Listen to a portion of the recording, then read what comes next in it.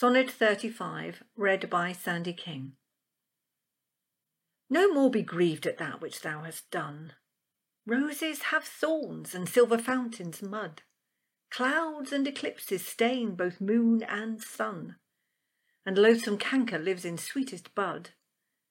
All men make faults, and even I in this, authorizing thy trespass, would compare, myself corrupting, salving thy amiss, excusing thy sins more than thy sins are.